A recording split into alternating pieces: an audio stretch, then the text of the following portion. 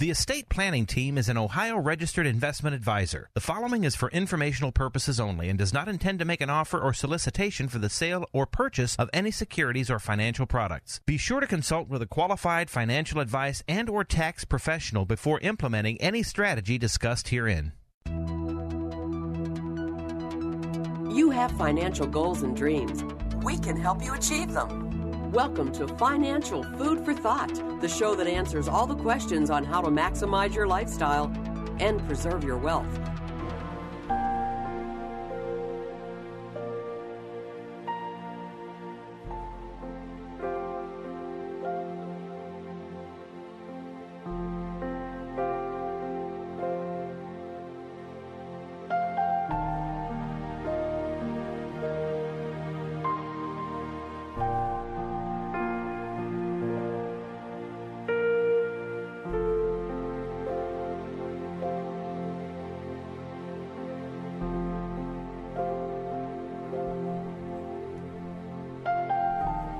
Good morning, everyone. You found Financial Food for Thought.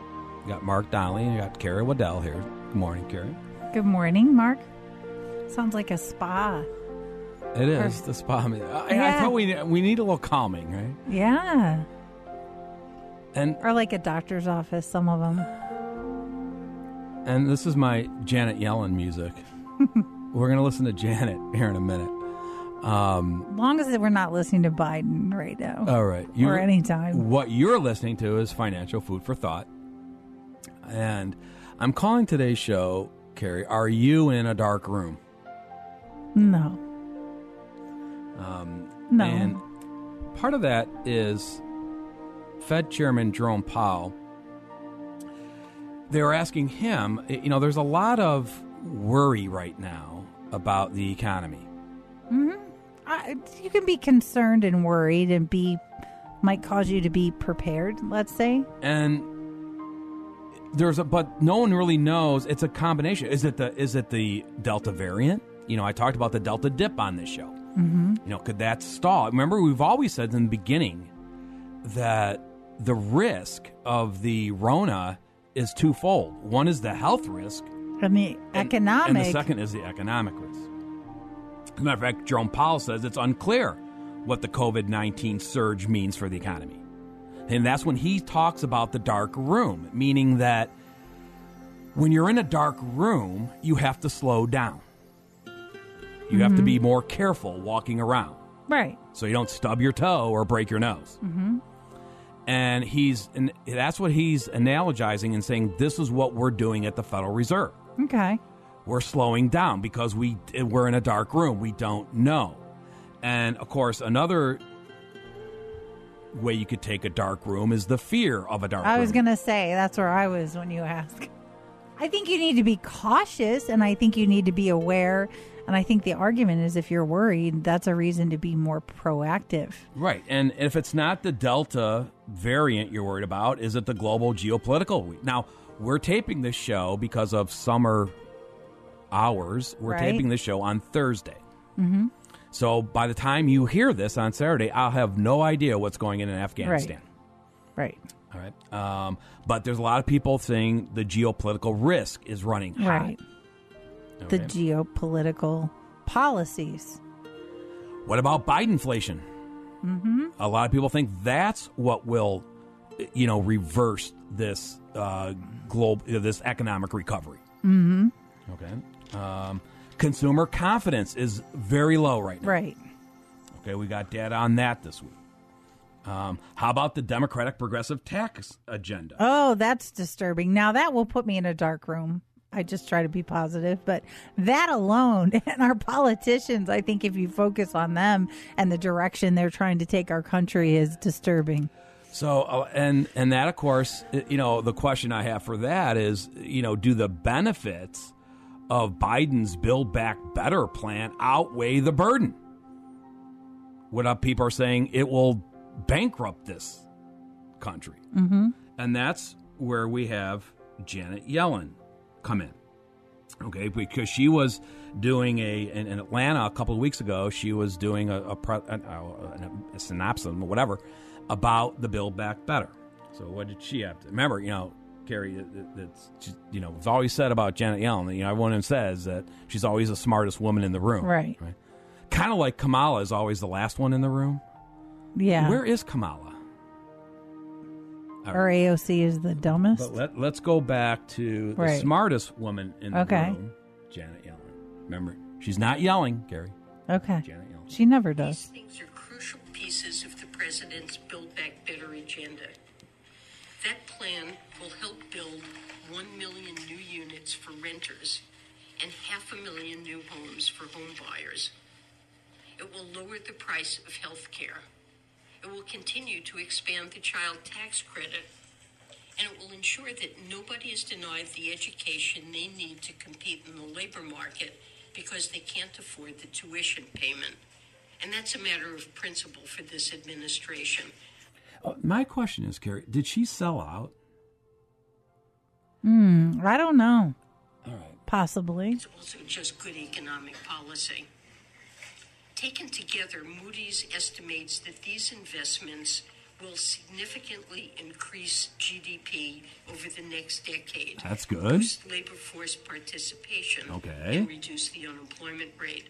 All right, there you go. Well, that's kind of investments will do over the. Okay, that's kind of what the Fed's mandate is, right? You know, control. You know, rising GDP will starve off the threats of inflation, right? And of course, the unemployment, you know, a full labor force or full employment in this country keeps GDP going. So that's the dual mandate of the Federal Reserve, which of course Janet was chairman at one point. Now she's on the, you know, White House side as Treasury Secretary, working, you know, and has to kind of toe the line, right, of the Biden administration. That's her job. But, you know, does she really believe this, or is she just, you know, talk? At longer term, they'll mitigate the economic impacts of climate change and expand America's productive capacity. We will lift the upper limit on how big our economy can grow and how prosperous America can be. I know that there's some debate about all of this. You think? You think there's some debate about this, Carrie? I think there's a lot of debate about it. There's a good faith discussion about. I think the good faith discussion is long gone, long past. I think we're beyond a good faith discussion right now when I look at the headlines. I was going to say it should have been done before. How much spending is too much. But if we're going to make these investments, now is fiscally the most strategic time to make them. She caved.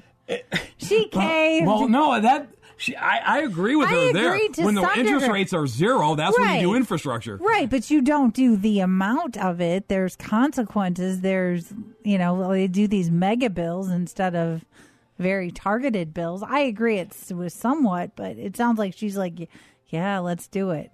Debt payments is expected to remain below historical levels through the coming decade. I mean, what she's telling there, she's giving a little head wink to Fed Chairman Powell, don't raise interest rates. Mm-hmm. For the longer term, there's a plan to pay for these investments through a long overdue reformation of the tax code. How are we going to pay for it? Particularly the corporate tax code, which will make it fairer without touching the vast majority of Americans, those who make less than $400,000 a year. So my largest concern is not what are the risks if we make these big investments. Okay. It is what is the cost if we don't. We've grown used to America as the world's preeminent economic power. But we aren't destined to stay that way. Why not? With these investments, though, I believe we will. There you go. Oh, yeah, no, she caved. Well, so does she make the case that the benefits of Biden's Build Back Better far outweigh the burden? And I don't know. She said a lot there in that 2 minutes. We'll see. But in the meantime, it doesn't help you if you're struggling at home, worried about the financial, when will be the next economic downturn? Is it happening tomorrow? Is it happening next year? Is it happening in the next 3 years? Or is it still 20 years away? And a lot of times what we help our clients say is, if you're concerned about it happening in the near window, especially if you're planning on retiring in that near window, or if you're recently retired, or if you've got a major purchase planned, right? Maybe a new house, or maybe even a new automobile, or new maybe car, or your kids have a wedding, college education, whatever. How does it affect how you build your financial model? To know that even if we do have an economic downturn in the next near window, are you still going to be okay over the long term? So one of the things that having a good written formal financial model, is that it provides you a way to look into the future, and it puts you into decision-making mode, as opposed to not having a way to measure how an economic downturn in the next 2 to 3 years would affect how much money or investments, let's say, you have when you're 90 years old. You can't do that type of math in your head. At least I can't. I need the robots to help me do that. So if you can't do that math in your head, a lot of times you read the headlines and you make a knee-jerk reaction and say, right, oh, it's over. I can't retire next year. Right. Or I can't buy that new house. Or I can't do that trip to Hawaii. Or I can't help my grandchildren with their college education. Or I won't be able to afford the nursing home. Or even health insurance in retirement. So especially if you're before 65. So I have to keep working, or I've got to slash all my discretionary spending. That's a knee-jerk reaction to headlines. A lot of times people say that because they don't know that how that impact of all of this is going to affect their long-term financial life, how long it's going to make their money last. Right. That's why the financial model, and sometimes we call that the plan R for recession plan or recovery plan, or the Rona plan. You come up with your own acronym. But the idea is you have your plan A, which is saying what you think is going to happen, or your best assumptions, right, and then your plan R may be a worst case scenario. Right. It might be increased inflation over a number of years. It may be lower growth rates, an increased tax rate, an increased maybe budget for healthcare expenses. Addressing any of those reasons that could trigger the next economic downturn. Is it the Delta dip? Is it the global geopolitical? Is it a Biden inflation? Is it the consumer confidence? Is it the Democratic progressive tax agenda? You take your pick. But the idea is, okay, if that does happen, what would the let's model what the economic, so we'll talk a little about how do you model that and what steps you can take to protect you and your family from the next economic downturn. Right. And that's what we do with the estate planning team. And that's who sponsors this program, Financial Food for Thought, who's here every Saturday from 9 to 10. We're a financial educational talk program here every weekend. And we're sponsored by the estate planning team, which the estate planning team is an affordable fee-based Ohio registered fiduciary planning firm. And what we do, like Mark talked about, is the financial modeling and objective unbiased analysis. So people know whether you're someone who's already in their retirement or somebody who's working and thinking about when I can afford to retire and what does that mean to the spending I can do. And you're worried about these things preventing you from taking action because you don't know. What we do is build those models, and we can manipulate any variable in the planning process, or any worry that you're concerned, it can be modeled in. And some people who are very worried about it come in and we're like, look, all of these things really doesn't change any of your spending plans, your retirement plans. Other people, maybe it changes, but doesn't change it as much as they were thinking. And then other people, certainly what they were thinking, because sometimes, Mark, we have people come in and say, I want to retire then, and these are all the things I want to do. And we're like, that's not realistic. You're going to have to work longer or rethink cutting some of that discretionary spending, and then also using planning to come into play to create the income you need as tax efficiently as possible. Right. Or clarify those solutions, Carrie. Right. It's well, how much longer do I have to work? Right. Can I find an Encore career where I'm working part-time? Right. Maybe you don't have to work full-time. Maybe you could find a job working 30 hours. And some employers because we all know employers are dying for good employees, that people who maybe weren't before, maybe they're willing to do a scaled back and you get to keep benefits. Right. We've had some of those over the years. Absolutely. Or the idea of, well, Mark, spend less. That's the DIY, do-it-yourself internet. Spend less. Well, work more, spend less. How much can I spend? I mean, how much less do I need to spend? Okay, I was planning $5,000 a year for travel. Does it have to be $4,000? Does it have to be $0? Does it have to be $2,500? Tell me a number. Help me out here. Right. That's what good detailed planning does. Right. It gives you clarity, and not only does it save you money because you're creating the income you need as tax efficiently as possible.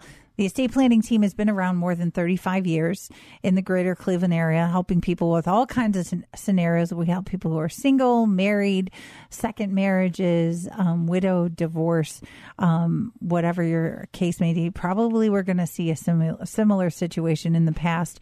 And we offer free, no obligation, no pressure consultation by phone or in person.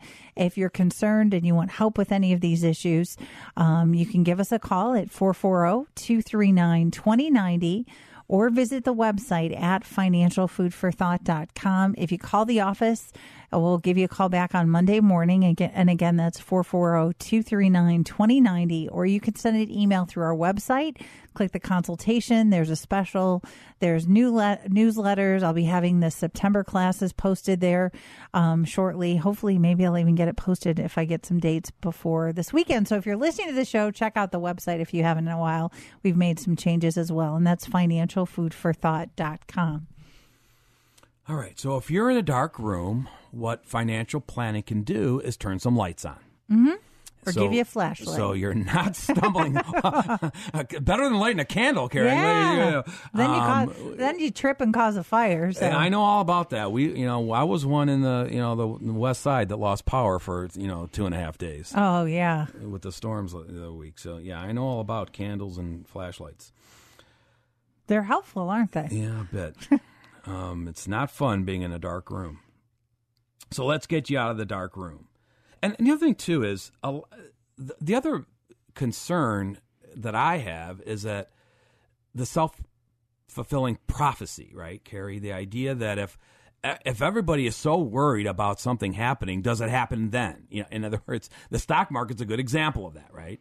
If everybody if consumer confidence, the New York Empire Manufacturing Index, that was a downside miss this week. Michigan Consumer Confidence Survey is the lowest since 2011.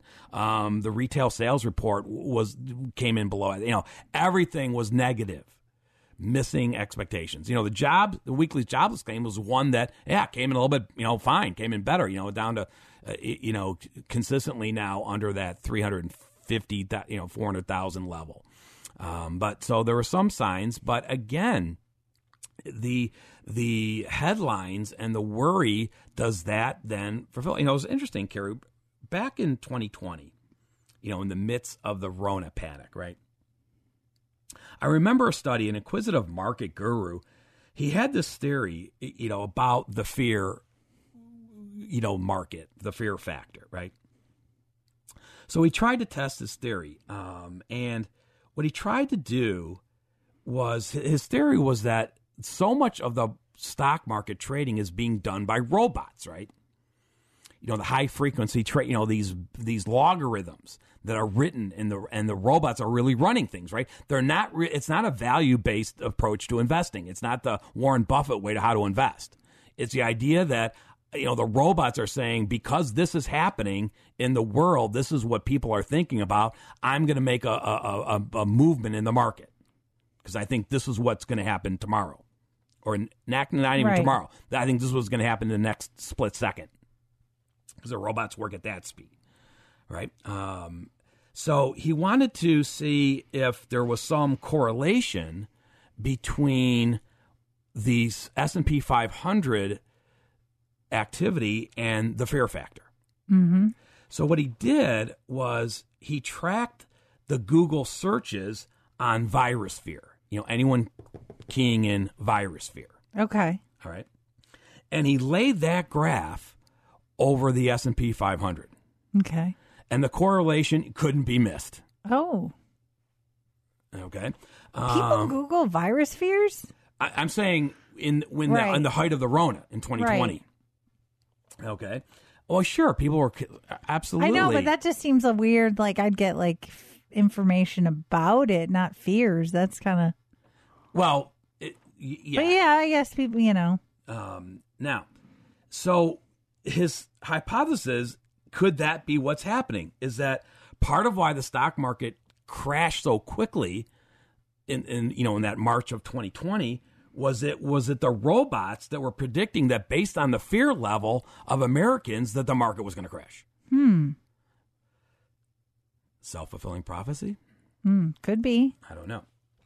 So how do you react? Do you react that way? Are you making knee-jerk reactions? Or are you looking at other ways to data? Now, the other thing, too, is, so what other data would you look at? Well, what I've been doing, and I've been doing on this show this year, is saying, let's keep our eyes on corporate earnings. Now, a lot of people are saying earnings doesn't matter anymore. If we have Bidenflation, if we've got the Delta dip, if we've got consumer confidence falling off the chart, falling off the cliff, it doesn't matter if the corporations are doing well or not. I don't know if I'm in that camp. Right. Because I've looked at historically that in the years after recessions, if the market held in there, meaning that corporate earnings remain good, right, and revenues and earnings remain, beating estimates, that proved out to be a quicker recovery than if they weren't. Mm-hmm. All right. So that's why we've been playing the earnings game this year, right? And, so we're still getting second quarter earnings, Carrie, right? And let's just go. So this week we had the retail. So as I said, we had a pretty, it wasn't a great retail sales report, right? Retail sales declined 1.1% in July, worse than expected. Okay. Shoppers in the U.S. cut back their purchases in July even more than expected, as worries over the Delta variant of COVID-19 dampened activity and government stimulus dried up. Now, a lot of people think it's more of the government stimulus drying up than it is fear of the Delta variant. Right. Who knows? But so let's see how. So this week we had the big retail report. So let's start off Walmart, Carrie. Okay. I shop at Walmart. You shop at Yeah. Walmart? Okay. All right. So you know how to play the earnings game. Did the company beat? Okay. Did they meet or did they miss their target? I've been there on a Saturday. I would say they beat. Okay. So earnings per share came in at $1.78 versus $1.57 expected. They beat there. How about revenue? Revenue was expected to be $137.17 billion. Came in at $141.05 billion. Carrie, is that a beat? Yeah. It's a beat. Okay. Walmart earnings tops estimates fueled by strong grocery sales and back-to-school spending. CEO Doug McMillon said in a news release that the company grabbed more market share in grocery, one of its core businesses. He said it also made progress in new areas, adding thousands of online sellers to its third-party marketplace and nearly doubling advertising sales in Walmart U.S. in the quarter versus a year ago. But the bad news, kind of with Walmart, is that e-commerce sales gains in the U.S. have dropped off significantly, growing at 6% in the second quarter versus 97% a year ago. Well, a year ago, no one was going out to the stores. That's why their e-sales was so high, right, during the shutdown. But now people are going back in, so the e-sales is dropping off. All right, so that was part of the hit there. But now, was the market happy with their beating earnings? No. Shares closed down, on the news. All right, how about Target? I would say beat. Do you shop at Target? Yeah. Yeah, so do I. Okay, earnings per share was expected $3.49. Came in at $3.64. We give them, that's a beat. Okay, how about revenue? Revenue came in at $25.16 billion versus the street was looking for $25.08 billion. I'll say that's a meet. Okay. Okay. CEO Brian Cornell said back-to-school spending is off to a promising start. Now, some good news for, what is Target doing with their, stimulus money? They're approving a $15 billion stock buyback plan. What else did he say? Parents are snapping up backpacks, lunchboxes, and school uniforms. So I told you, Carrie, retail is looking for a big back-to-school. Yeah, I would think so. Said college students, too, have shown eagerness to spend after the pandemic delayed moving out of childhood bedrooms. Target inventories were up $2.5 billion in its latest quarter compared with a year earlier. The company has been buying goods early, cognizant of port delays, heightened transportation costs, and other shipping constraints, and have sparked concerns that the items could quickly sell out. We'll be ready for the holidays, Cornell said in an interview. Okay, we have a lot of inventory flowing our way right now. Okay, how did the market treat them? Really? Shares fell 1.4% in pre-market trading. See, the wall of worry. Right, there's some disconnect a little bit. Okay, how about Home Depot? I would say they beat. Okay, earnings per share came in at $4.53 versus $4.44. Oh. Is that we'll give that a meet. Is that a beat? No, isn't that a miss? No, $4.53, expected $4.44. Oh, I was doing it for, okay. Because I was like, Home Depot's busy too. I mean, they talk about people renovating and doing things themselves. So revenue came in at $41.12 billion versus expected $40.79 billion. Again, we'll give them a meet. CEO Craig Menear, I'm not sure how you pronounce it. Craig. Craig, Menear. Said that while consumers are returning to pre-pandemic activities outside their homes, the company still sees people engage in house improvement projects and increasingly larger products. Sales from the professional customer, though, outpaced those of the DIY customer for the second quarter in a row. So here's what's happening here. Home Depot fell short of expectations for same-store sales in the fiscal second quarter as some customers' appetite to do-it-yourself projects faded. The company said fewer customers visited its stores during the fiscal second quarter as pandemic-fueled do-it-yourself projects tapered off. Shares tumbled nearly 5% on the news. Another one. Okay. So they're not, again, remember, so it's not only did they beat, it's also they're looking, well, what forward guidance are they giving? See, the problem with Home Depot, Carrie, is they have yet to provide an outlook for the full year. Okay, so one more, Carrie. Then we. Okay. How about Lowe's? Let's look at a Home Depot competitor. I was going to say that parking lot's busy too. These are all places I go, so and they're busy. Earnings per share came in at $4.25 versus $4.01 expected. I'll give that a beat. Okay. Revenue came in at $27.57 billion versus $26.85 billion. I'll give that a beat.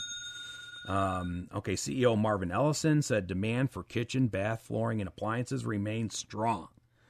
But the home improvement retailer has noticed a shift in its business. He said more customers are shopping on weekdays as they spend weekends and vacations at parks and social events again. Okay. Now, here's why did Lowe's do a little better than Home Depot? Well, this may be the reason. Lowe's has historically drawn more of its business from do-it-yourself customers, but is trying to attract home professionals with a new loyalty program and other perks. So about 20-25% of its total sales have come from contractors, electricians, and plumbers, and other pros versus about 40% at the rival Home Depot. See, so they're trying to break into that market. Lowe's also said it plans to buy back at least $9 billion of its own stock.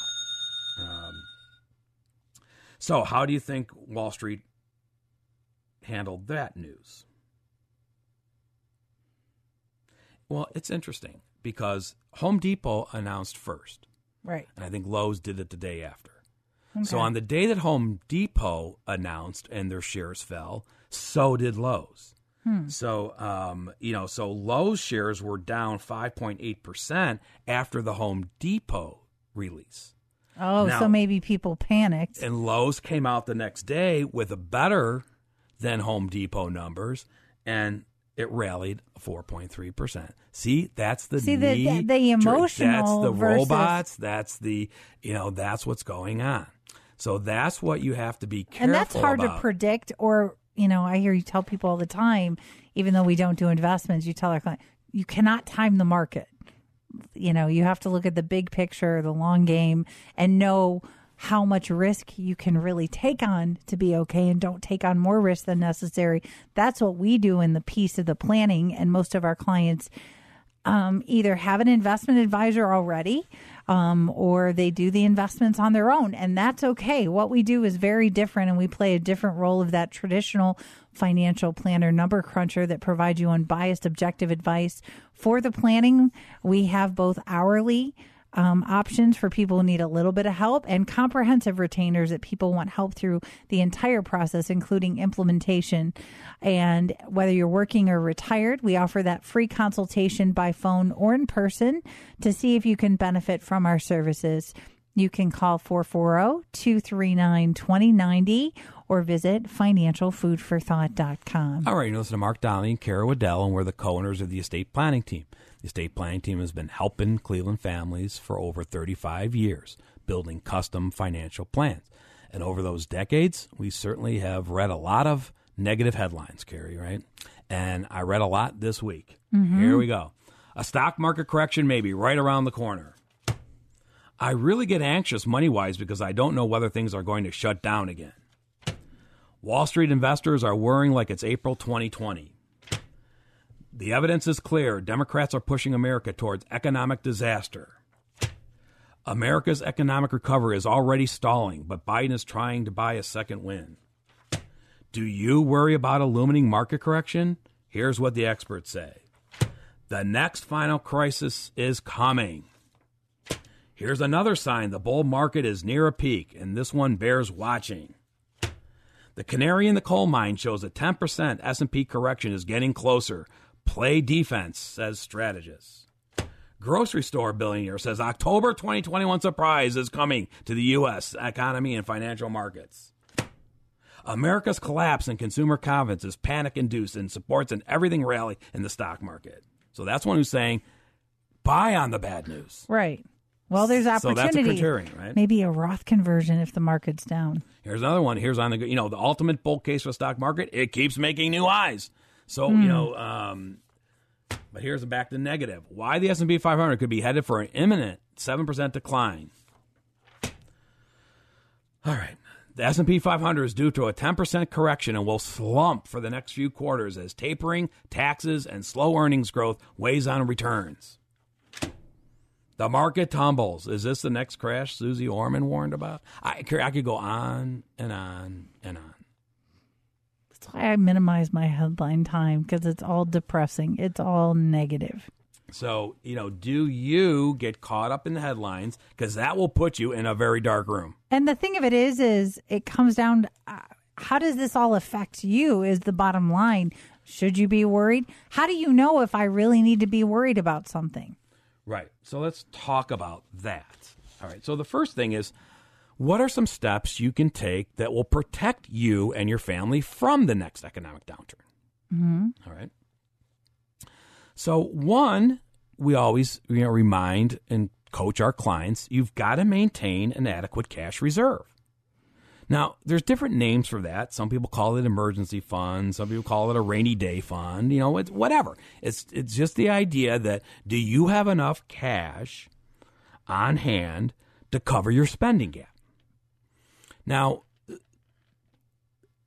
there's maybe two ways you can look at this. The old DIY always assume that you're still working. Right? Mm-hmm. And so it's that old general rule, Carrie, you've heard it a million times. Oh, you keep 6 months of your take-home pay. Right? Because the idea is if you lose your job, that's right. That's what you need to protect yourself. I think that's just an easy rule of thumb. That's not necessarily accurate for a lot of people. And, and some say you need 12 months. Well, depending on what your salary is, it may be very difficult with today's interest rates to keep 12 months of your take-home pay in cash, earning nothing. Mm-hmm. All right.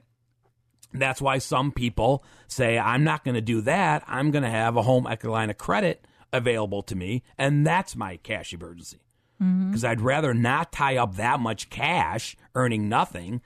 And if I do have an emergency, I will borrow on my home equity line of credit at these low interest rates, and I'll still be better off. Right. All right. Because I think that my money invested, can at least do better than what the interest rate is on my whole equity line of credit. Mm-hmm. See, I'm not and there's some credence to that. I'm not necessarily in the Dave Ramsey camp that says you never, ever, ever, ever, ever, ever, ever, ever, ever, ever have debt. Right. Right. Now, I do say it's up to my clients whether they want to use debt or not in their plan. My role, I feel, as a professional is just make sure if they're using debt that they can service their debt. Right. And not get into those crazy situations where you're borrowing on one credit card to pay off the minimum due on another credit card. Yeah, that's an issue. All right. Now, but it's different. That's not really what I want to talk about. What about when you're retired? Because when you're retired, you have no wages. So how does that rule even help you in retirement? To say that you need 6 months take-home pay. Because are you really, let's say you're getting a pension in retirement, are you worried that your pension's going to go away? I don't know. Let's say you're just collecting Social Security. Are you worried that Social Security is going to go away? I don't know. No, so I don't know if you use that same methodology. No, because maybe you're taking money from assets, whether it's fixed or growth positions, to make up the shortfall in the income, which then that rule of thumb makes no sense. Right. So instead, you may say, well, I want my cash reserve to cover my retirement spending gap. Right. Okay. Which is the idea. And what's the spending gap? Well, that would be the difference in what you really think your out-of-pocket expenses are going to be versus your income. Versus your fixed retirement income. The Social Security, the pension, if you've annuitized an annuity. Right. And created one of those, income streams, a self-pension. So you'd say, okay, the difference is the gap, and that's what I have to pull from my investments or my cash reserve. And the idea is what you want to prevent yourself from doing is not having to pull from sell off your market positions if we're in the middle of a market crash. Mm-hmm. Remember, you're supposed to buy low and sell high, not the reverse. All right. So the idea of having an adequate cash reserve to cover your spending gap is that if we are having an economic downturn and you wish not to sell your stocks when they're low, you can have the flexibility to say, I can rely on my cash reserve. And then that'll give me time for my stocks to come back in the recovery. Mm-hmm. And in the meantime, I'm still collecting the dividends or the interest. So sometimes, we hear a lot as a wall of worry as people think about gold, Carrie, right? And should I buy gold because the world's ending? Well, the problem I have with gold is that it doesn't pay interest or dividends. Right. It's just. And that's a big drawback, in my opinion. Now, so, all right. And how liquid is it really? Are you going to take your gold coins or your gold bar, go down and fill up your gas tank? I don't think so. Well, because there won't be gas, right? That's right. Well, some people, yeah. Or the gas will be so expensive, you won't be able to buy it. No, because everything's going to be electric. Oh, that's true. All right. Okay, a second step you can do is rebalance periodically. And this is the idea that don't take on more risk than what you really need to be okay. Mm-hmm. All right. And this is what, and if you're using a professional investment advisor, chances are they are doing this for you. Mm-hmm. As a matter of fact, it's one of the things we like about professional investment advisors is because they have the discipline to do this. Mm-hmm. A lot of people doing it at home don't, because they fall in love with their, double-digit returns in the market. or they've completely fallen in love with their own company stock. Right. And they'll never, ever sell it. Oh, and you know what? That's a dangerous too. Yeah, I don't, yeah. We've had stories over the years. So, but rebalancing is a way to protect yourself from the next economic downturn. You know, and how are you doing it? So let's say, you know, you're trying to have an overall allocation 60-40, which is a very popular one, right? Right. Or maybe you want to be a little more conservative and you're using 50-50. Well, what's happening in the recent years is that interest rates, or the fixed side of that equation, is relatively low, right? Because interest rates are so low. So what you were getting historically from the bond market or CDs or these other fixed items isn't what you're getting today. So the low interest rates are dragging your fixed side allocation down. In the meantime, we've had double-digit growth in the markets for the last couple of years, back to back. So you may be out of whack. You might have been 60-40 3 years ago, but you might not be 60-40 today. You may be closer to 70-30. Or if you're planning on being 50-50, you may be closer to 60-40. See, in other words, and with that higher, you're getting out of balance, you're getting more equity, and that's more risk. Right? So the idea of rebalancing is back to what you're supposed to do: sell high. Right? So if because you're out of whack because of great market returns, well, maybe it's time to lock in some of those gains. All right. Now, again, you got to be careful. If that's in an IRA, you don't have to worry about taxes. If that's in a taxable account, you do. So this is where the coordination of advisors comes in. Right. And a good example, I guess, Carrie, is the idea of we learned that was a big problem in the lost decade, where recent retirees were taking on a lot more risk than what they needed to be okay. Right. So I remember this was back in 1999 remember the irrational exuberance in 1999. Right. So I had somebody come in, a prospect, made an appointment to come in for a free consultation. And it was sometime in, it was a couple of years into the, that stock, crash, in March of 2000 when we had the tech bubble burst. And this was his story. I'm just rounding off the numbers to make it easy on the radio. But basically, this is a story he laid out for me at this initial consultation. And he said, well, what happened was back in, he participated in that great bull run of the tech investments. Okay. And his 401k got to the magic number. Okay. The $1 million. Okay. And he said, boom, I can retire. Okay. Because what he was saying was, if I can, if I can retire with $1 million, that will provide me with enough, that I can just live off the earnings of that $1 million. Right. And in his mind, he was using a 10% rate of return, which he thought at the time was very conservative, because he had been getting 24-25% in that tech bubble. Right. All right. So he thought 10% was conservative. All right. Right. So he's thinking 10% of $1 million, that's $100,000. That, along with my Social Security, I'm golden. And I still got my $1 million. Because if I'm really growing at 25% and only take out 10, I'm doing really well in my retirement. All right. So he retired. But this is the problem. His 401k, he decided to roll it, to his own IRA. All right. Now, when he was interviewing IRA investment advisors, custodians, so he found one he liked, and basically, so in that discussion, this is when he's telling me the story, that when the investment advisor asked him, well, what do you want to invest it in? He came back and told the investment advisor, hey, look the techs have been very, very, very good to me. Keep that going. Okay.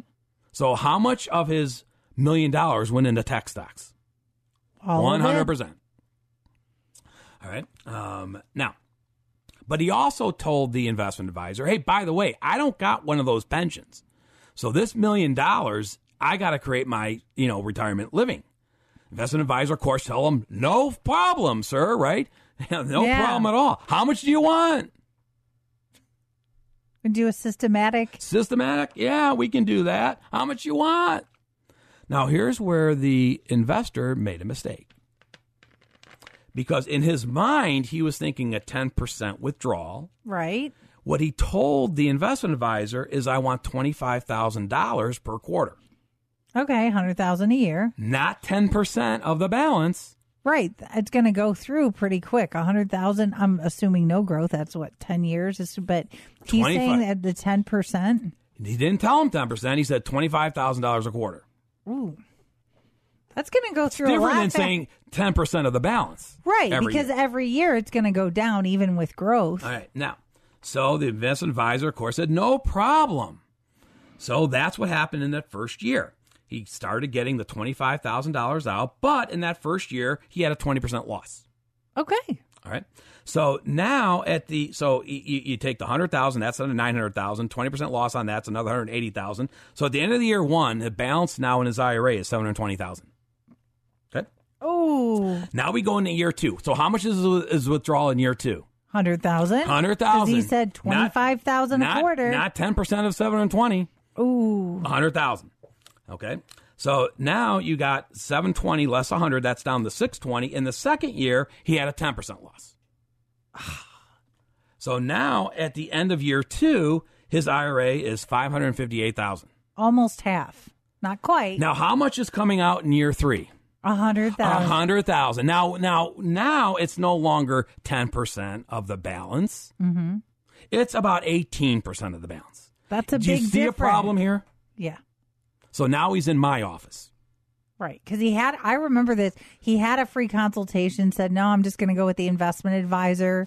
I don't need help. Then he came back. So now, a few years later. So now he's laying this out to me. And what do you think I'm thinking right now? Well, I'll leave that up to your own imagination. Right. Okay. But he said, I just listened. I said, okay. And so his first question is, well, Mark, I kind of said, well, how would you like me to help you? Right. Because I'm like saying, I don't think he's going to like what I'm telling him. Right. And he said, well, Mark, I want you to tell me what stocks I should buy to get my money back. Oh, if you knew that. I'm like, he hasn't learned the lesson yet. I'm saying, I kind of said, well, do you understand you may never come back? And he's like, what do you mean? Just tell me what stocks are going to, I want those stocks that, return the 25% next year. Don't we all? I was going to say, you have a magic wand. It's like, well, I don't have that list of stocks. That's not what I do here at the estate planning team. And he's like, oh. I said, well, what else would you like me to do? And he said, well, then help me sue my investment advisor. And I'm like, well, what exactly grounds do you think you've got a case? Because you kind of told me you're the one that told him you wanted tech stocks. And you're the one who told him 100% of that 401k in stocks. Right. And you're the one who told him 100,000, not some percentage of the balance. What exactly did he do that was against what you told him to do? Nothing. And I said, if you are going to sue, get in line. Right. Because there's a few others ahead of you that maybe have even better cases than you do. And by the way, those investment advisor custodians, they got some deep pockets. And I bet along the way you signed a lot of disclaimers. Disclosures. All right. That you understood. So he said, well, what should I do then? Now, what do you think I'm thinking? We need to regroup and figure out what you need for spending. You're going back to work. Right. I was going to say, and regroup and really figure out what they need, rethink about their expenses.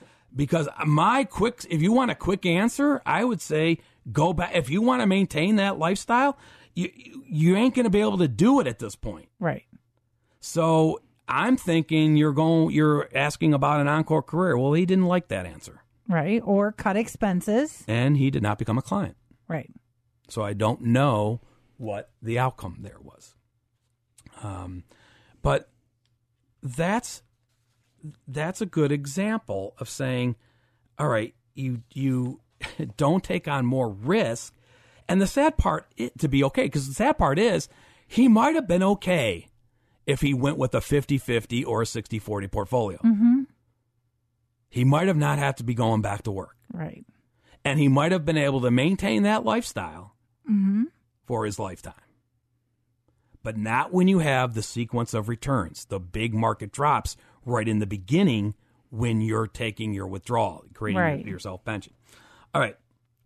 The third step you can do, so remember, steps to protect yourself from the next economic downturn. 1 was maintain an adequate cash reserve. 2, rebalance periodically. Don't take on more risk than what you need to be okay. And the third one is build your plan R.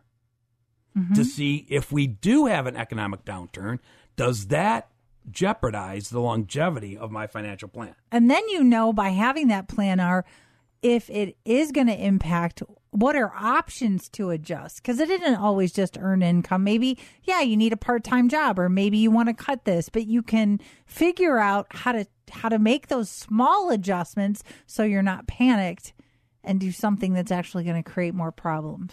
So one way you can build in an economic downturn. So, Carrie, we have a couple minutes left. So let me try to give you an example of that.